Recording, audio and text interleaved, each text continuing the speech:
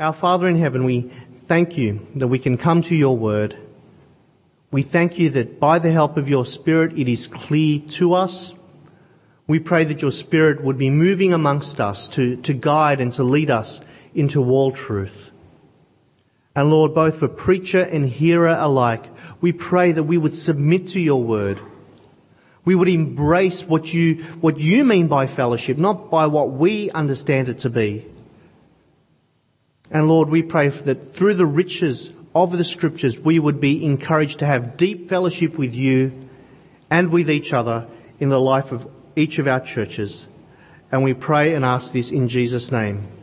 Amen. So how is koinonia, fellowship, used in the Bible? What does fellowship look like?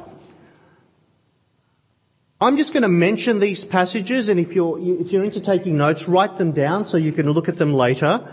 But there are a number of passages that use the word koinonia, the word fellowship, and they will give to us a slightly different perspective to our understanding of fellowship. In 1 Corinthians 10:16, it uses the word fellowship in the context of the Lord's Supper and communion. And the way it's used there gives us a sense that fellowship is something that is solemn. It's serious. It's not simply mixing at a cocktail party. It's not just having tea and coffee. The word fellowship is linked with fellowship with the body and blood of Jesus Christ. In Romans 15:26 and 2 Corinthians 9:13, fellowship there is used in a slightly different way again. Fellowship or koinonia is used in the context of contributing, donating, providing materially for the poor. It's tangible. It's generous. It's a material offering. Koinonia, there's some sort of transfer. There's some sort of support, material support. In Philippians 3 verse 10, the word fellowship there is used in that we as believers share in, have fellowship in the sufferings of Christ. Fellowship there reminds us that in our union with Jesus, we will encounter suffering in our daily walks. Now, when I go on holidays, I make it a point to visit churches every Lord's Day. I don't take a holiday from the worship of God. And I'd encourage everyone, when you go on holidays, find a good church to worship in. And when I go there as a pastor, I pick up the bulletin or the handouts I have, and I want to see what the church is involved in. What are they engaged in? What takes up their time? Pick up the welcome pack. It's great, nice pictures. Various meetings throughout the week in the month ahead. But you know what? I have never seen fellowship described as solemn, serious, or sacrificial. Have you? You know, they give the announcements, they give the advertisements, and they say, we're going to have some fellowship. Does it ever strike you as being something solemn, serious, or sacrificial? Because that's what all of those verses refer to. Fellowship are those things. Is that your understanding of fellowship? It may not be. For a long time, I didn't have that understanding of fellowship. Is that how you as a church, is that how we as a church advertise our fellowship gatherings? Now, if you know anything about our church at Stanmore, I have nothing against men's barbecues, social outings, women getting together, having a good time together. I don't want to downplay any of those things. Kitchen teas, clothes swaps, they're all great. But if the primary aim of fellowship in the church is just to have a good time, a social event, a social gathering, then I think we're missing the point of what biblical fellowship is. Because biblical fellowship, what we're deeply rooted in, what we partake in and share in, is solemn, it's sincere, sacrificial. Now, why will it be those things? Why should biblical fellowship be solemn, serious, and sacrificial? Well, the first thing I want to say is biblical fellowship begins with God. As you walk into Drummoyne Baptist, into the entrance there on my left, there is a placard, right? It's a placard you should all know. If you don't know, turn to 1 John 1:3, because that's what's on your church wall. 1 John 1:3. I'm reading from the ESV, but whatever version you're reading from, it will say something like this. That which we have seen and heard, we proclaim also to you, so that you too may have koinonia with us. And indeed, our koinonia is with the Father and with His Son, Jesus Christ. Drummoyne Baptist Church proclaims the gospel that the people out there would have fellowship with God the Father.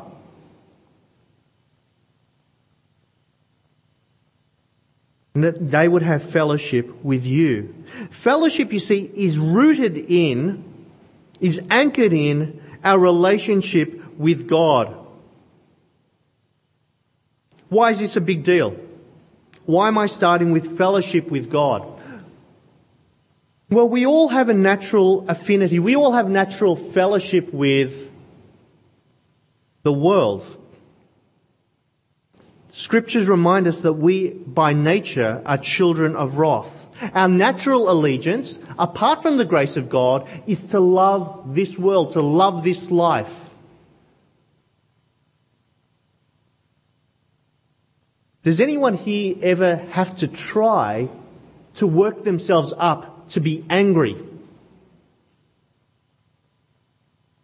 Anyone here really have to focus and work hard so that they might lust or be tempted or be very loose with the truth? No, these things come to us naturally. And whether it's anger or lust or being deceitful, these traits naturally divide. They cause pain, they cause separation. And so in 1 John 1:3, John's words are, what we've seen, what we've heard, we proclaim to you also. Well, what's John seen? What's he heard? John has just spent time with the Lord Jesus Christ. And so what he's talking about is Jesus' person, attested to by his miracles, his teaching, his words.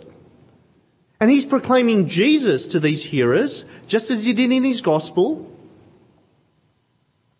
He wants them to believe in Jesus Christ because that's the only way. It's the only way to break fellowship with the world. We need to have a greater love because our natural love for the things of this world, it seems like love, but ultimately it's a bondage. We're trapped and we need rescuing. We need rescuing from that love for the world. And it's only by knowing Jesus, not knowing about Jesus, but knowing Jesus. Knowing that He is the Son of God, truly God, taking on true flesh and laying down His life for our sins, for your sins. It's only knowing this Jesus that breaks us, breaks our fellowship with the world and transfers us into the kingdom of light. So my first question is, do you know this Jesus? Because everything else I say after this is dependent on you knowing Jesus, knowing Him savingly as Lord and Saviour. You can have as much fun and, as it were, fellowship with those around you, but it's a temporal thing unless you know. And what I mean by temporal, it's only in this life. But if you want fellowship with all the saints for all eternity, you have to bow your knee willingly, by God's grace, to the Lord Jesus? Have you repented of your sins? Do you know the forgiveness of God?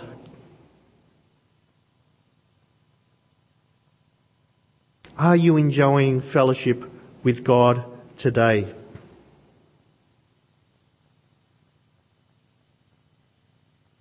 Second thing I want to note is, if we have fellowship with God, if you know the true and living Trinitarian God, then that is going to bring you into fellowship with other saints.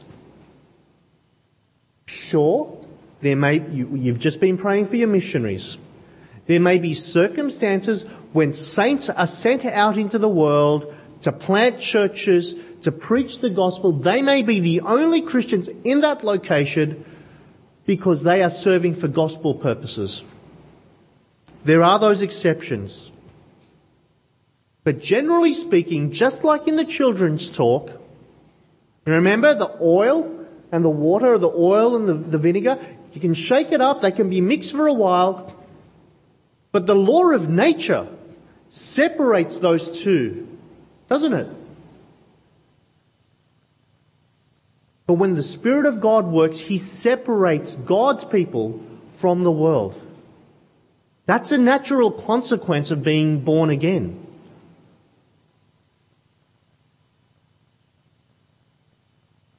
Biblically, holy things stick together because the Spirit of God is working amongst them.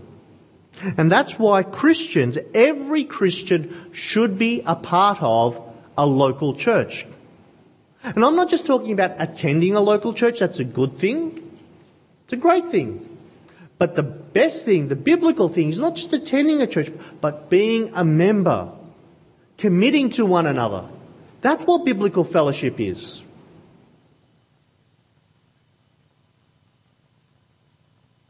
And you know, people say, oh, that sounds so burdensome, sounds so difficult. Commitment, accountability.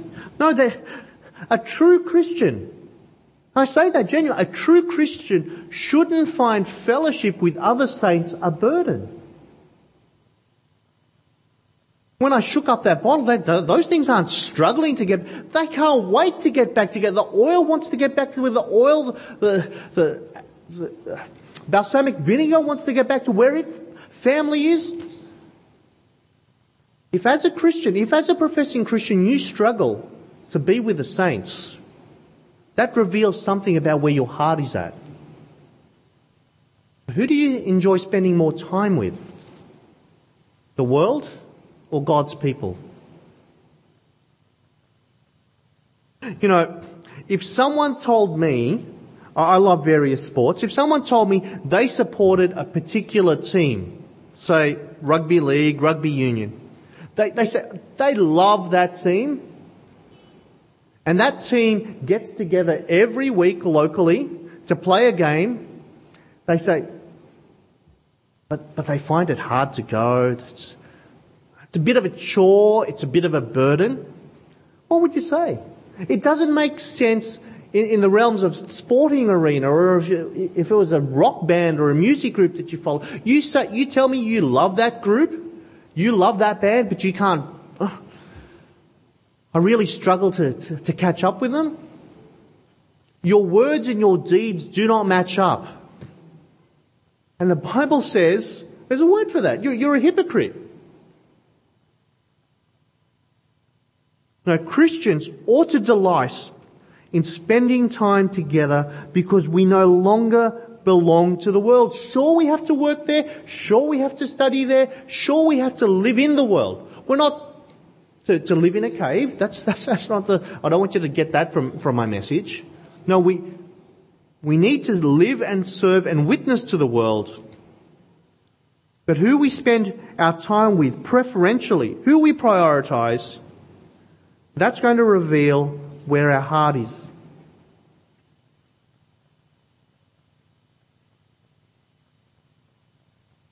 So firstly, do you have fellowship with God, the true and living God? Have you repented of your sins and come to the Lord Jesus? That's one. The second point is, do you have fellowship with one another? Are you part of a local church? Are you a member of a local church? The third thing now is, okay, I have fellowship with God. I'm part of a local church. What will fellowship look like in the local church? And I have a number of sub-points here, and I'm going to go through them relatively quickly.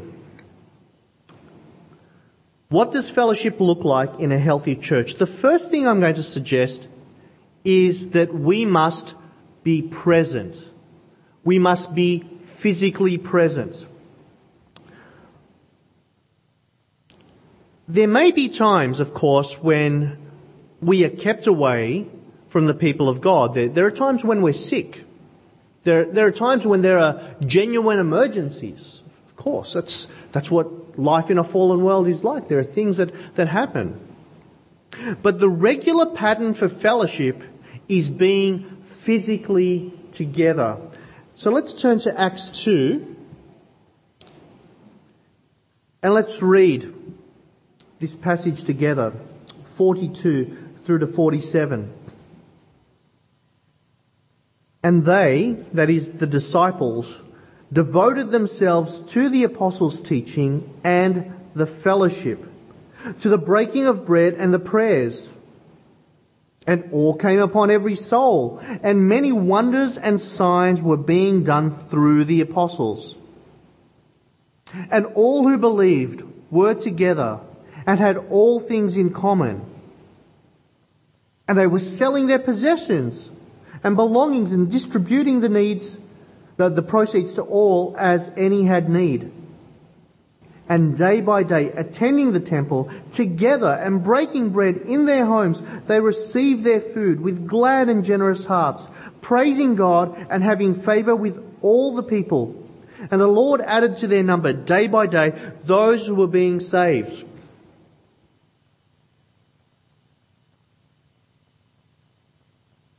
There are times in the modern church where we say, man, we've got everything right. But then there are times when everyone says, I wish it was just like the early church.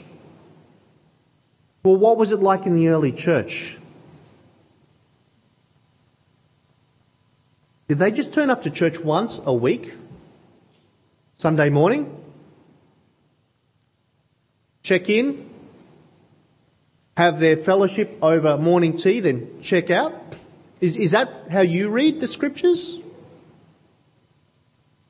Read it as many times as you want. That is not the picture we are given about the early church.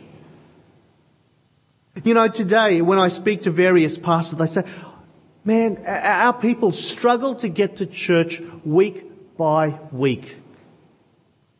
I said, our regulars, I said, how do you define a regular? For some pastors, they define regular as people coming to their church twice a month.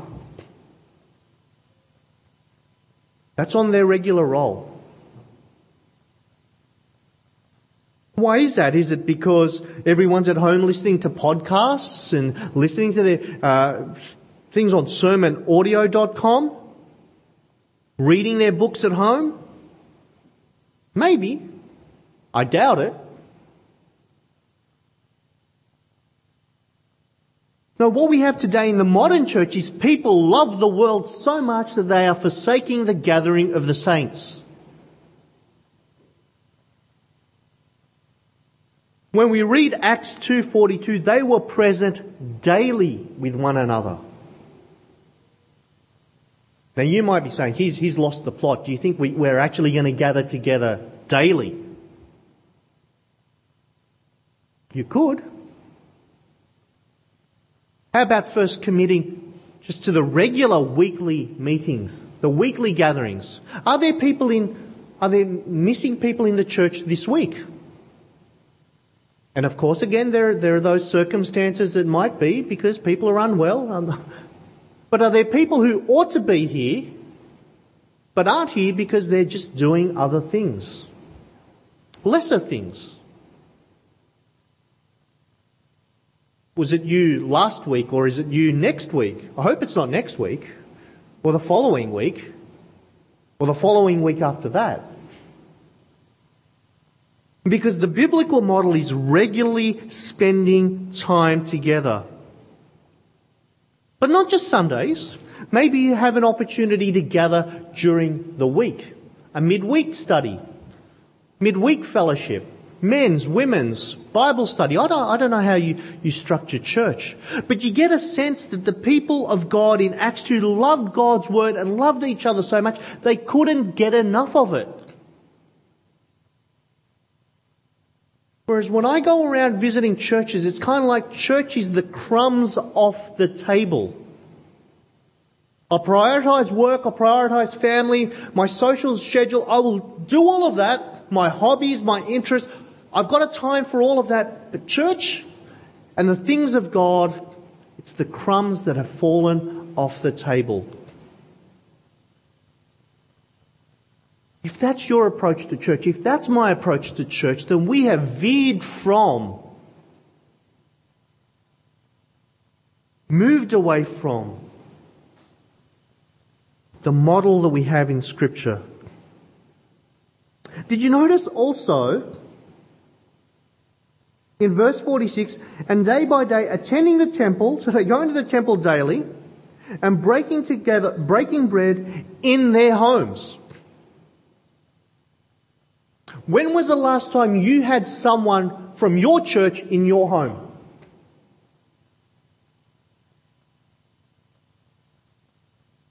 How far back in the calendar? Biblical hospitality. That's a call. You know, there's a lot being said about opening up your homes to foreigners and strangers. That's true. That's a good thing. But fellowship starts with the household of God. So when was the last time you had someone in your home?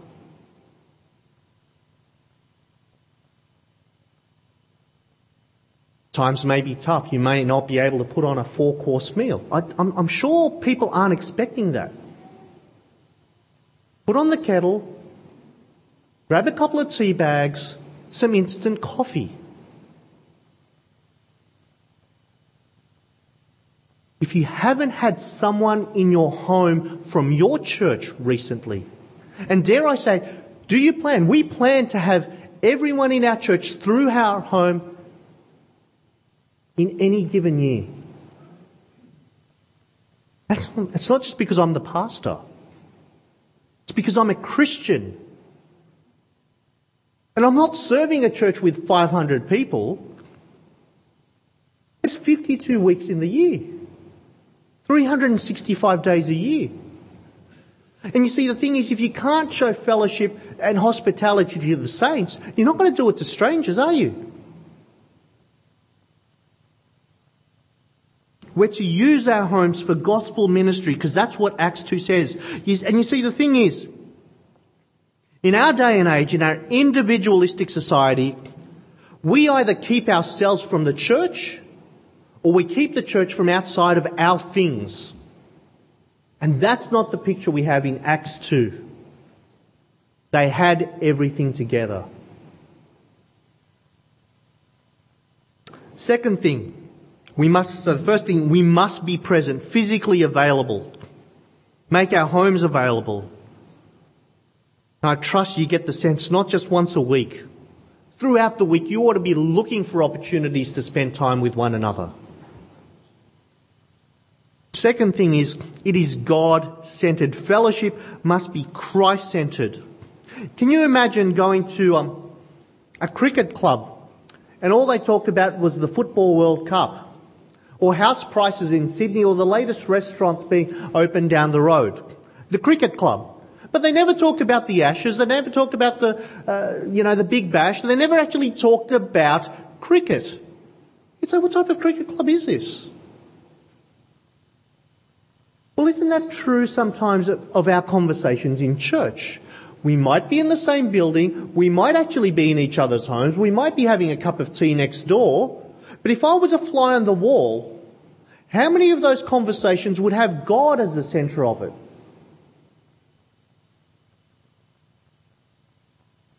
I won't tell you who came third between Belgium v England. I'm not going to tell you what's happened in whatever sporting leagues around the world. But the funny thing is, you may have heard God's word preached by Joel or someone else, and boom, as soon as that closing song, benediction, is given, where they're talking about anything and everything but God and the gospel. Is this what we see in Acts 2? That's not what we see in Acts 2. They're devoted to the apostles' doctrine. That's the heart of the fellowship. They taught about who Jesus was, about his work of salvation. Now, by all means, let's talk about what's happening in our families, the struggles with work, the frustrations of being unemployed, our health concerns. They are legitimate things to talk about. But if God is not part and parcel of that, we're ministering the gospel to each other, then we're really no different to the cricket club that talks about anything and everything, but the core thing that draws them together. Now, biblical fellowship, our partnership, our sharing with one another has to be in God and his gospel. When you do have a cup of tea, let's see how long it takes for you to start talking about God, or how quickly it takes to veer off talking about something else.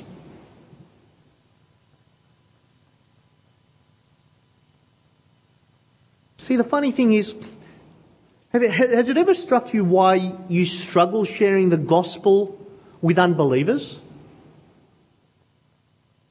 Well, if you're not comfortable talking about the gospel with believers, what hope do we have of sharing the gospel with those who are opposed to it? If we're too embarrassed about speaking about the things of God with our brothers and sisters in Christ, Lord help us. God help us. The third thing I'm going to mention is fellowship is costly. It's sacrificial. Let's read verse 45 of Acts 2. And they were selling their possessions and belongings and distributing the proceeds to all as any had need. This is the part of the sermon where you think Mike's going to get a red bandana. It's going to start addressing everyone by the title Comrade.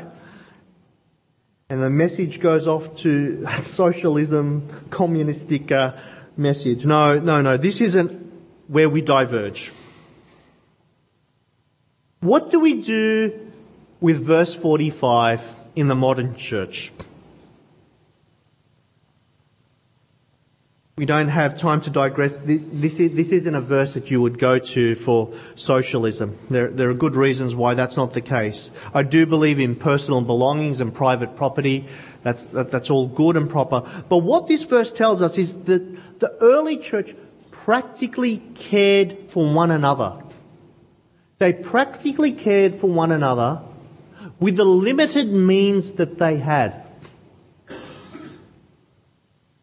Today's generation, by any measure, is far more prosperous than generations in the last 100, 200 years, 500 years, 2,000 years. And especially in the Western church. We are a very prosperous people and a prosperous generation.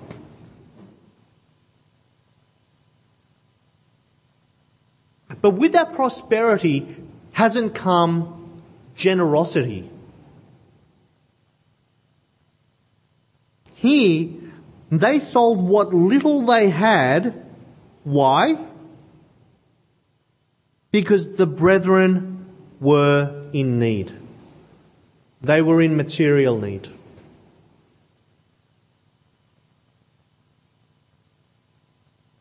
Have you ever sold anything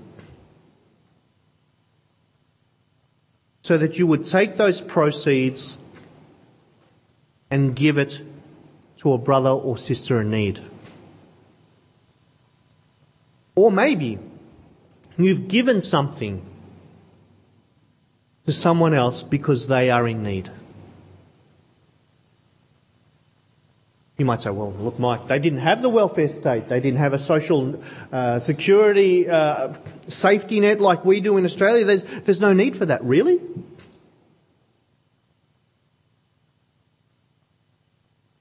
This picture here all of a sudden terminates because there's a welfare state.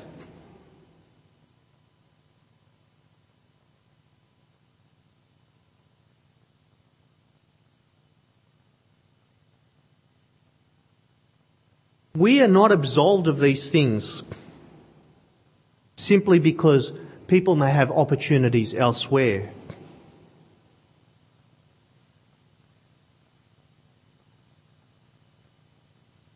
When my hand accidentally touches a hot item, like the kettle or an oven that's been left on, what does the rest of the body immediately do?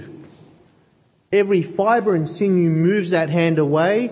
Another part of it comes and puts an ice pack, turns on the tap, runs water on it. The body ministers to the body. There are needs in my church, and so I suspect there are needs in this church here. Would people in your church be comfortable asking for assistance? Why or why not? We had a situation where a family went through some financial strain recently. Some significant financial strain. It was through no fault of their own, not through mismanagement, nothing like that. There are those circumstances where you go, you want more money? There are reasons to say no in some circumstances. But it was a wonderful testimony to the gospel when other families and other individuals said, we're going to help out here. And it reminded me of Acts 2.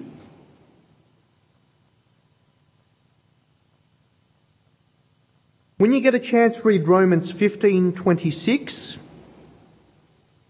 2 Corinthians 9:13, because there were contributions, there were koinonia, there was fellowship for the poor.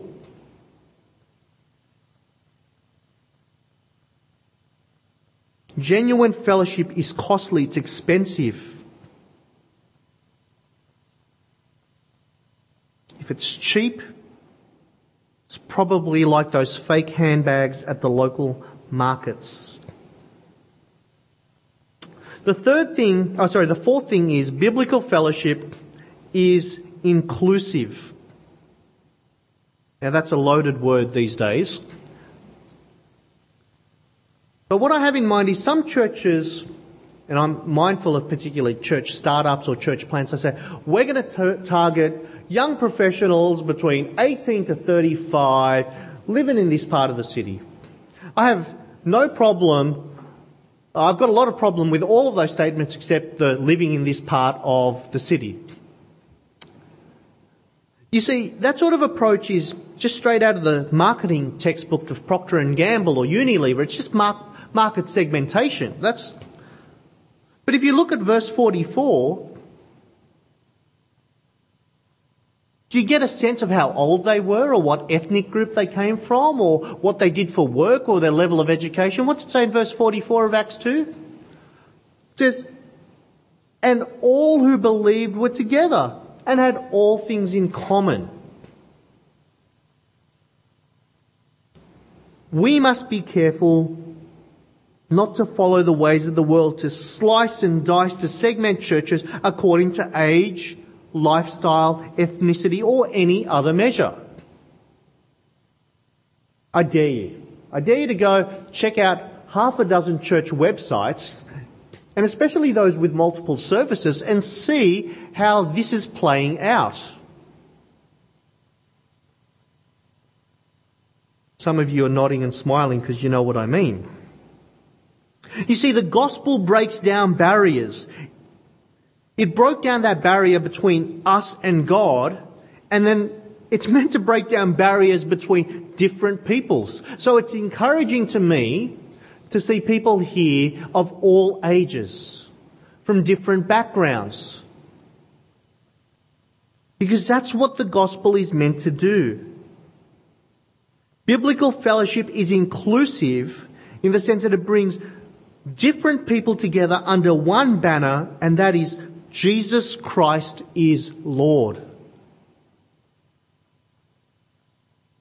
If you have fellowship just within a little micro group, that's like a sect, that's like a club. And you know what, in a church like this, and I know it's not necessarily a large church, there can be certain people that you just enjoy spending time with. You can have a church within a church. And so can I encourage the older to spend time with the younger with the older? Those that you wouldn't naturally spend time with one another, because that's what the gospel is meant to do, bring us all together. Then the fifth and final point here is biblical fellowship is devoted. We must be devoted to it. Verse 42 says, well, before we read verse 42, I'm sure you've seen slogans out there that we are a gospel preaching church. We are a church focused on preaching. And absolutely, that has to be right up there front and centre. Then some churches will go the extra mile and say, we're a church also that's devoted to prayer. I know in this church you say, we've got a specific meeting just for prayer. So do we, and that's a good thing. But the natural outworking of all of this is, as a church we ought to be devoted to fellowship as well. You shouldn't be a transactional church. We come together, we transact, we do business, then we go our separate ways. You're part of a body, you spend time together, you love spending time together, even those that you disagree with. Because the gospel forces us to deal with those issues, to love one another. We're no different to the world if we just self-organise around the people just like us, just like me. And that's not a powerful witness to the world. No, we must be devoted to fellowship, because it says they devoted themselves to the apostles' teaching and the fellowship. The word devoted there means earnest towards, persevering in, constantly working towards, being diligent in. Fellowship takes time, it takes effort. Requires our constant attention. It requires planning.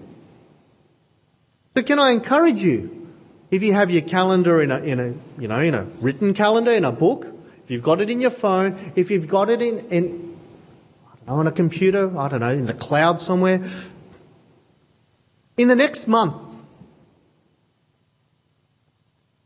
it's a given that you're going to be here at 10 o'clock every Sunday, right? It's a given. What other things are you going to devote yourself to? Are you going to open up your homes?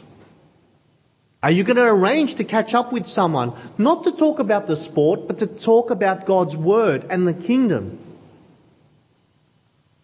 Are you going to go to that Bible study or that men's meeting or that women's meeting that you said you're going to go to, but you just haven't had time? Mind you, you've had time for everything else, just not that. Are you going to?